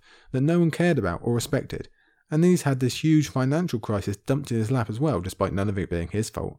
failure to deal with which might have very extreme repercussions. So compare that to the deal in Braavos, where he's being treated as some kind of celebrity. The playhouses, as we've seen, are full to the brim merely because of his presence. All that fuss is just for him. The biggest names in Braavos have all come out to speak with him. He matters, he's cared about, and it most likely does not hurt that here, hundreds of miles away from his wife, he is free to enjoy the company of the Black Pearl or whoever else, and most likely he's using the King's Landing dollar at the same time. So do you really think he's in a particular rush to get back? It is the Black Pearl the younger guard focuses on now, wondering if he might be allowed to enjoy a company too. The elder man berates him yet again. They are background. They don't matter. They don't exist for the most part. But then he sets off the alarms in our head yet again when he says, maybe it was different with Clegane. So our hearts, they all tighten again, don't we? It's confirmation as if we needed more. And the man refers to Gregor as Sir. Oh, we've heard that before, right? As has Aya. While the younger guard distinguishes himself as quite the horrible being, while also reminding us of some of Gregor's crimes, Aya listens. She confirms for herself, and it seems like something could happen straight away, right here, but time works against both her and us. Her excuse was clever, but not everlasting. She'd been needed for more little odd jobs and keeping the place together, for the performance is about to start, so George cruelly dangles us with exactly what we want to hear more of, and then snatches it away again, making us wait for later instead. He is the master of such tricks. Still, Aya is confident that she'll have time for her guardsman later, and our excitement remains. So begins The Bloody Hand, with Bobono reciting the Lannister-based lines that we already heard earlier on in the chapter. With him is Morrow, playing the role of the stranger, the role of death essentially. He is represented as a monster, but moves unseen to Bobono's Tyrion. The crowd sees though, and goes silent in respect for this god among them. We have the quote. The gate grew deathly quiet. Morrow moved forward silently. So did Mercy. Yes, I very much doubt I need to point out the importance of a comparison between Aya and the representation of death of the stranger. I think we've all made that one before. Luckily, it turns out our detour was only a short one. She got the place started, all the attention is misdirected, the snapper is busy, and Dana with him. Nobody is thinking about Mercy. So Aya remembers the lessons of one of her earliest mentors and becomes quiet as a shadow to return to the two guardsmen in a now empty passageway. With the rest of the playhouse focused on the stage, she's free to put her plan into action. But she does not rush. Standing still as stone, she appraises her target and considers her best approach. Clearly, she has decided upon temptation. So funnily enough, the Aya/Sansa mirroring makes an unexpected return. Both Stark girls are essentially doing the same thing in their early Winds chapters. It's just that one of them is doing it in the framework of the nobility, and one down in the ditches of the small folk. Aya will woo this guard, same as Sansa is supposed to woo Harry. She'll get him on his own, and then, well, she never mentions, but we know what we're hoping for. And yes, the uncomfortableness certainly does return. We don't want Aya to have to think in these terms. We don't want her to have to think of her/Mercy's body in this way, or to even begin to engage such a disgusting man in such terms, but we also do quite want the result. She wonders if this is a possibility for Mercy in the first place. Does she have the body to tempt him? Yeah, strange roads we're walking here, but we likely know what's coming. Prior to finding out, she continues to listen. Her target is wondering whether Bobono is actually Tyrion himself, playing a very clever game of hiding in plain sight because no one would ever be mad enough to do that. In all fairness, it's not the dumbest idea we've ever heard, and you could talk yourself into Tyrion doing exactly that. But we all know that the guard doesn't really believe in it. Like many before him, instead of a human being, he's seeing a sack with a $sign on it. There's a chance for a payday, or even a lordship, so why not take that chance? It's a thought process we know has been repeated all over both Essos and Westeros through the last 2 books. Countless innocent men have lost their lives, countless others have had their lives completely ruined, Penny being our largest example, all because of evil men like this guard, and the evil, foolish decision that Cersei made in the first place. We're never going to be allowed to forget this crime, it just keeps on taking. So the guard, likely still thinking of his jealousy for Harris Swift's current lifestyle, proposes that he might take that chance when the show is done. And the irony here, of course, is that of all the victims of this crime we know about, not forgetting that there must be so many that have escaped our attention, Bobono would probably be the one who most deserves it if you want to stretch it that far. At least much more so than the Septon that Brienne met, or Penny's brother Oppo. In an odd way, Aya actually ends up saving him, just for some more irony. On stage, Bobono is currently talking to the stranger now, making a deal with the devil, so to speak, as he recites lines incredibly close to what Tyrion actually did say at his trial. Or I think he did anyway. I might be confusing with the show slightly, but then again, that is one of the scenes that the show improves on, in my opinion. It must be said. But anyway, he says this: "As I cannot be the hero, let me be the monster, and lessen them in fear in place of love." Aya seems to take that to heart, doesn't she? And makes her own agreement to play the role of death. Even if that is far from something new to her, she now begins her own true performance. Mercy mouthed the last lines along with him. They were better lines than hers, and apt besides. He'll want me or he won't, she thought. So let the play begin. She thinks one more thing before going ahead. The chant again.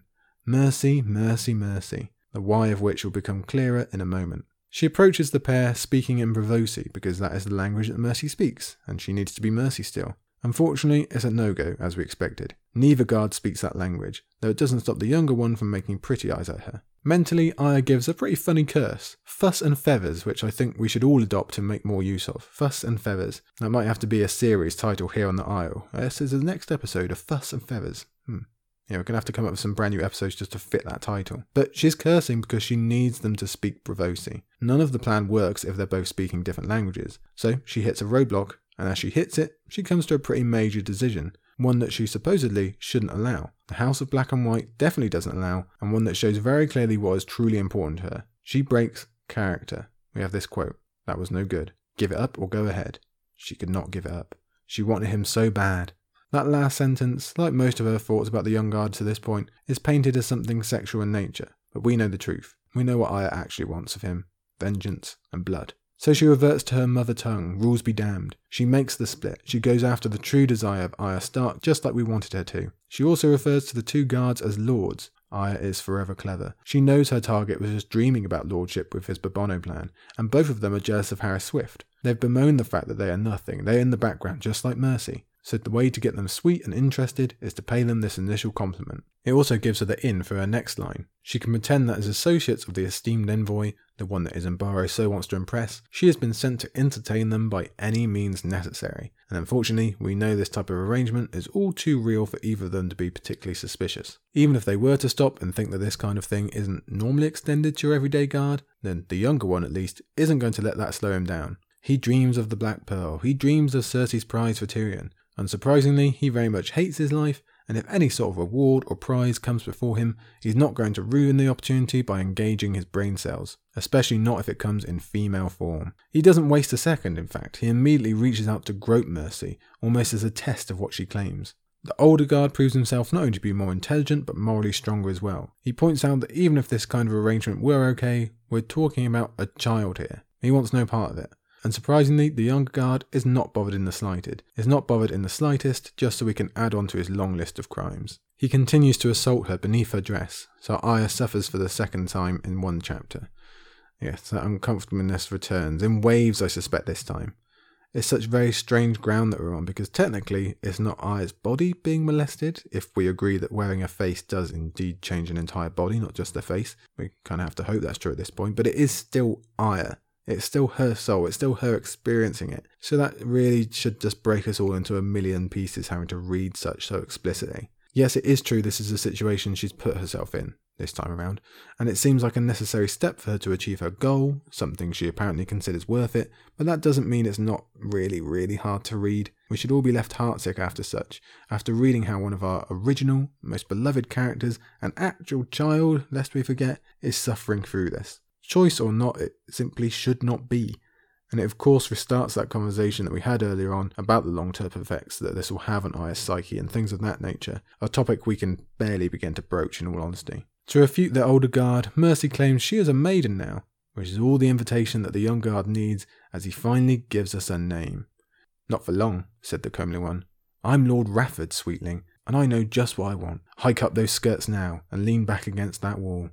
Yes, Raff the sweetling, Rafford, of all the evils in the world, he's the one that's been returned to us. Raff, the human stain, the walking pile of putrid filth. Disgusting in his actions, disgusting in his appearance and description, disgusting in the words that he gives Mercy here. I don't think you need too much a reminder of who Rafford is, but just in case you do, he is the one who killed Lommy Greenhands right back in Clash. He killed a screaming mother, 3-year-old was smashed apart with a spiked mace, and he also told possibly the darkest story we've ever heard in these books about Gregor Clegane and the poor girl at the inn. That was when he was added to Arya's list all that long time ago. And many might have already guessed this given the Mountains connection. But even with that, I feel the confirmation of the name is a big moment. You'll note that Arya has refrained from thinking it to herself. She obviously recognised him, but she never thought the name Rafford. In fact, she won't until the end of the chapter. Almost like she's savouring the moment. And we might be doing the same. Whoever this was, we were always hungry for the hook, for the effect on Arya. But knowing precisely who it is, Well, it's George playing his old trick again, isn't it? He teaches us about vengeance being bad for everyone and careful what we wish for and all that kind of thing, and just like that, it always goes flying out of our heads as we clamber around to see exactly what Arya is going to do to Rafford, to the evil, awful Rafford. It's tension at its finest. The chapter structure is built to this moment brilliantly, as if anyone could bear to put the book down at this point. Within that tension is still genuine worry about what could happen to Arya. She's in a vulnerable position with a more than dangerous man, but we're also confident and hungry as ever. And looking at what Raff said, we also know how effective she's already been. He calls himself Lord Rafford. She's offered the chance to disassociate for a while, live out the fantasy. He can be a lord of a courtesan. She has him completely enchanted, and the fact that he says the word sweetling is not lost on us either. Using this advantage, she puts the next part of her plan into action, moving to another place. Silly Raff, did Pate teach you nothing? Never move to a second location with a faceless man. The older guard has one more go at professionalism and keeping Raff here, but he likely knows it's a losing battle. Raff wants his rewards. The temptation is too great. This won't take long, he says. No, she thought, it won't.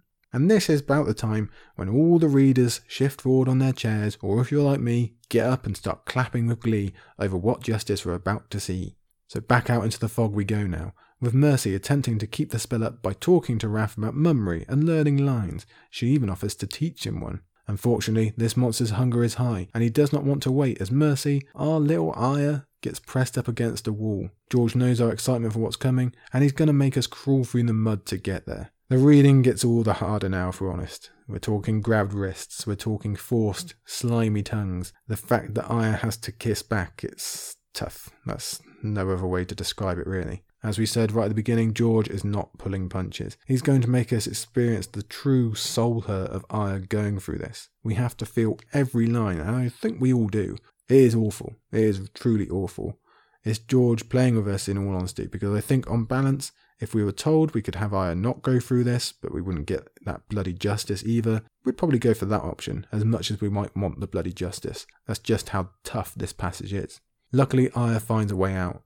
She promises her room is not far, and that they must go now because she needs to be back for her rape, again making us uncomfortable with the casualness of how she says that, and Raff's grin at it doesn't help either, does it? But it works. They run together back through the fog, Arya full on playing the part of a siren or a grumpkin or whatever. It paints quite the mental picture, and before you know it, we're back in the room in which we started, with Arya trying to persuade Raff to have a little nap, but he believes he's waited long enough. He pulls her close again, orders her to take her clothes off, to which Arya has this heart-thumping reply. Mercy, she said. My name is Mercy. Can you say it? Mercy, he said. My name is Raff. I know. She slipped her hand between his legs. Ah, the importance of names. The double up in the meaning of hers, the confirmation of his, the confirmation she knows full well who he is. A person she would never forget. The relation of mercy with this man. He had no mercy in him when we first met, so he'll receive none now. George has us completely caught in the stream. It's as dramatic a moment as any in these preview chapters, probably more so. We did really have to work for it, but we are most definitely here. The laces, he urged her. Be a sweet girl and undo them. Instead, she slid her finger down along the inside of his thigh. He gave a grunt. It's so subtle.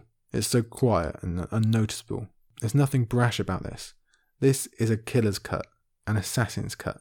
This is a shadow's cut.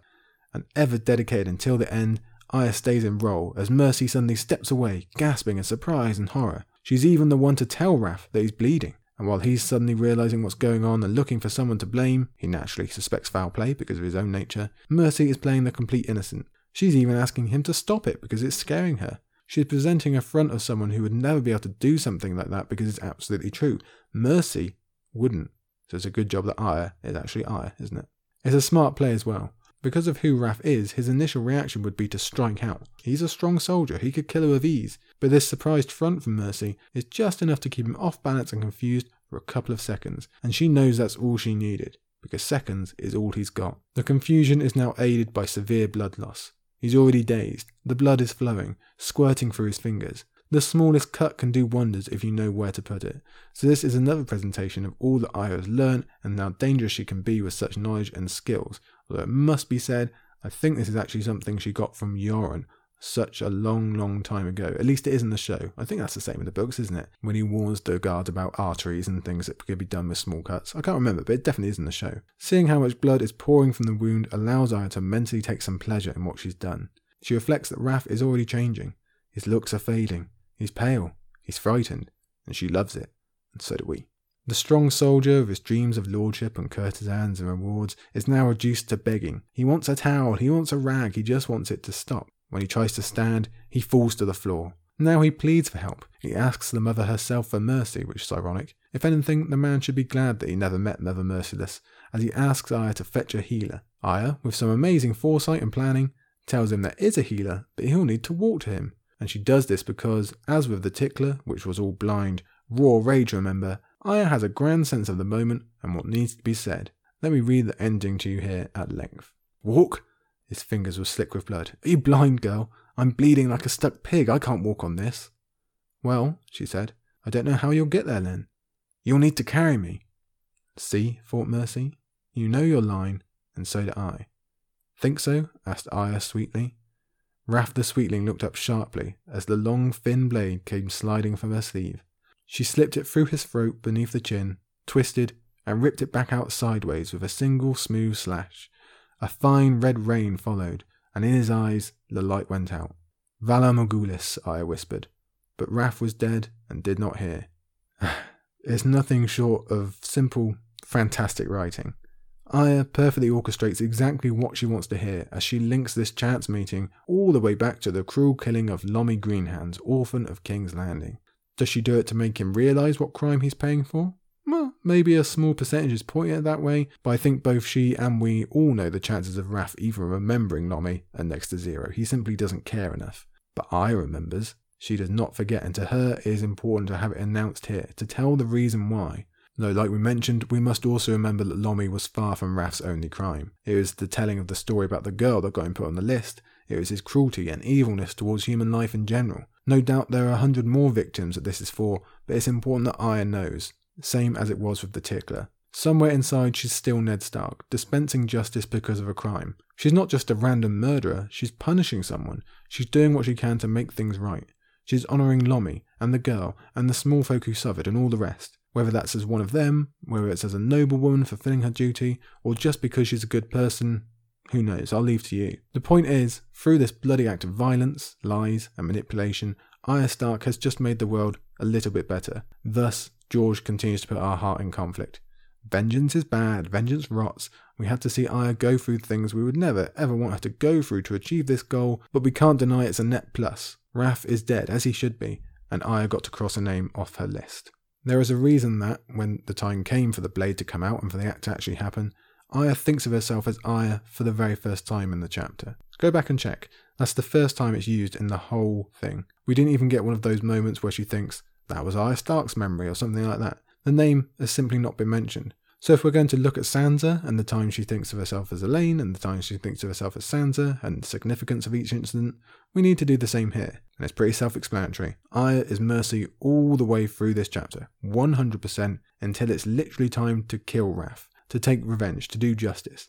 That is when she gives in. That is when she allows herself to be hooked. And most importantly, internally admits to herself that that is what she's doing. She knows this is an Arya thing and she's good with that, which will obviously have huge repercussions later. Whatever happens plot-wise, this is a huge, huge step to getting rid of no one and returning to full-on Arya, reclaiming that sense of self and getting a true direction, most likely pointing back to Westeros. I don't know if it's as simple as liking how this crossing off of a name feels and wanting to do more of it. I think it'll play a part, but the larger emotional push will probably be hearing about Jon or meeting the girl who played her own role of Arya or something to get her to the Riverlands, but there's no denying that this is huge. It's her largest step by a mile, and therefore another reason that we bloody love it. We'll come back to such thoughts in a moment. For now, we have Arya saying her favourite catchphrase, Valar Morghulis, and then coldly thinking about how it would have been easier to kill him downstairs. Now she has to drag the body down so he can go and join Darion in the dark canal waters. That's how removed she is from emotion about killing, that she can think so simply in terms of the logistics. And that's not great. You'll notice there is in fact zero emotion around this act. That's all us, projecting onto her. Arya doesn't actually show it at all. She doesn't show victory, she doesn't show pleasure or anything like that. That doesn't mean it's not there, but she definitely is keeping a straight face. We don't want her removed that way either, but it's hard to concentrate on such right now. Arya sings the Mercy song again, because of the connection it has to Raff's past, because of the idea of the gift of mercy that she has just given, but also because she's saying goodbye to her life. She was careful in planning this, but there are still too many trails left to follow. Dana knows, the Elder Guard knows, and likely, more importantly, the Faceless Men will know and pull her away from that role anyway. So like with Cat of the Canals, Aya had come to like this new world and her place in it. She's always been looking for a sort of home, and she did have a place here with Dana and the rest. It wasn't perfect as we saw, but it meant something to her, and she liked who Mercy had been. A simple, good-hearted girl who didn't have to kill. Yeah, maybe Raph wasn't the only one hunting some disassociation. She did know that Mercy was temporary anyway, but it still sucks. To leave again and have to find another role, if the Faceless Men do allow it, well, we'll come back to that in a second. Either way, she'll complete the job of the day. She'll put Raph in the water, but she'll also go back, do her part on stage as if nothing's happened at all. But after that, Mercy will be gone, the Aya will remain. And yet George still has to leave us with the twisting of the knife with the rape line just to finish up. Thanks, George. So then, let's talk repercussions, because Aya straight up says she knows this is going to make trouble between the Sea Lord and Harris Swift. I very much doubt anyone is dredging up Raph's body, but his death or murder is going to be assumed. I would guess that the older guard is going to say he went off with some girl, that girl can no longer be found, and really it'll be anyone's guess whether she killed him or someone else did or what happened. But those are the gaps which we know can immediately be filled. It's easy to imagine a paranoid Harris Swift being very worried about one of his guards dying suddenly. I'm not sure what possible reason he could think of for the Sea Lord or Isambaro or anyone else doing this, but again, these sorts of people don't always have much truck with logic. He might think it was an attempt to gain information. He might think it was an attempt at intimidation. He might believe it to be completely random, but will pretend he views it as one of the first two things to give him an edge at the negotiating table. An offence against his honour, that kind of thing. It might convince him to get the hell out of there and actually go back to Westeros with a deal incomplete. It might bring the current Sea Lord into the story much more strongly. Does some argument bring him onto the side of the Iron Bank and have them much more involved with the goings-on in Westeros than they were before? We know that's been a story before in history, thanks to Fire and Blood, when we were concerned with Alyssa Farman and the dragon's eggs and things of that nature, so it's possible. But to be honest, the fallout from such things is too far in the future to really guess at. Isambaro could also be implicated, as we said. She did say that Isambaro sent her. Maybe the older guard tells of that, and Isambaro is killed by one or the other side. Imagine if the gate is burned down or all its employees killed, and maybe we get a storyline of Aya realising what her personal vengeance has cost. I hope not, personally, but very, very possible. Which leads us on to the Faceless Men. We're going to go out on a limb and say they're not going to be pleased. This is the second time Aya has done this now, when it's like their main rule that you're really not supposed to. You're supposed to kill those that you're paid to kill. You're not supposed to retain your sense of self and your old hatreds. And when you come down to it, you aren't supposed to keep bloody breaking the rules. How effective a Faceless Men could she actually be if she doesn't listen and keeps messing up their plans and connections? Which gives us two options really. Number one, this is the final straw. Aya has gone too far and is out of the programme. There are deviations within this choice as well. Would she be kicked out or would she be killed? We'd most likely guess the latter, given how much she knows. So if we land on this one, we assume it will come down to Aya getting on the run as quickly as possible and leaving Braavos back for home. This Rafford hook will turn out to be the thing that gets her back to Westeros and back to her identity. Does she go with a bunch of stolen faces? Does she have to fight or kill someone to get out? Is she upset about going, or does she realise that she does really want to be Aya again? All are equally possible, really. I think we definitely like the option of her wanting to be Aya again, though there's sure to be some melancholy on some level because Aya likes competing at things she doesn't want to fail at becoming a Faceless Man. Option number 2, well, that is that the Faceless Men say this is bad but it's not over quite yet. Option 1 is very possible depending on what George wants included in this book. We know this arc overall is a remnant of the 5-year gap where he's had to play catch up and adjust things and cut some corners, but how does that work with the wins that he envisions now? Does he want her very quickly back to Westeros, or at least on the road there, to do whatever she's going to do? Yes, we could very easily imagine that being the case. If so, we'll have this chapter, perhaps another one detailing her getting out or running away or whatever it is, and then back to Westeros for the rest. Super, great, very possible again. But it's also just as easy to imagine that either not coming along in this book at all, or just going a bit further down the road. It's impossible to guess, we just do not know. But for either of them to come about, you need option 2. The Faceless Men are pissed, but ultimately keep her around. They might do this with another punishment, scheduled or otherwise, maybe it's her ears that go this time. They might do it with a stern word, or beating, or demoting her back below face-wearing level again. Maybe Isambaro does suffer, and they call that her punishment. And I must admit I lean towards option 2, personally. Much as I'd like Aya to get back to Westeros as soon as possible, I can't get the idea of the Faceless Men needing Aya for something out of my head. We discussed it a lot back in the Feast and especially the dance episodes. They really seem to go out of their way to keep her. They ignore a lot of their own rules, and they really did put her on the super fast track in terms of learning. Why they are doing this, I'm still unsure, but I think that for whatever reason, whether it's the ability, maybe they just need a young girl, whatever it is, they'd really rather keep her and try and use her for whatever it might be. and this might fit better in terms of structure. Really, it would just delay option 1 until a little bit later on in the book, and then we'd still likely get the same outcomes. The only one that could be added is Aya is sent out on another mission, and just out and out leaves in the middle of it to better her chances. She might even want to leave right now, but will keep playing the game to escape punishment/death, or because she wants to steal something, or whatever else. I still think we'll likely end up seeing the same stuff, a fight to get out, a scary escape from Braavos or something of that nature, but I think it'd fit a bit better structurally to delay it just that little bit longer. That would allow for the meeting with Jane Paul or whatever else is going to happen there. But there'll definitely be ripples. It would be fairly unlike George for there to not be costs to this.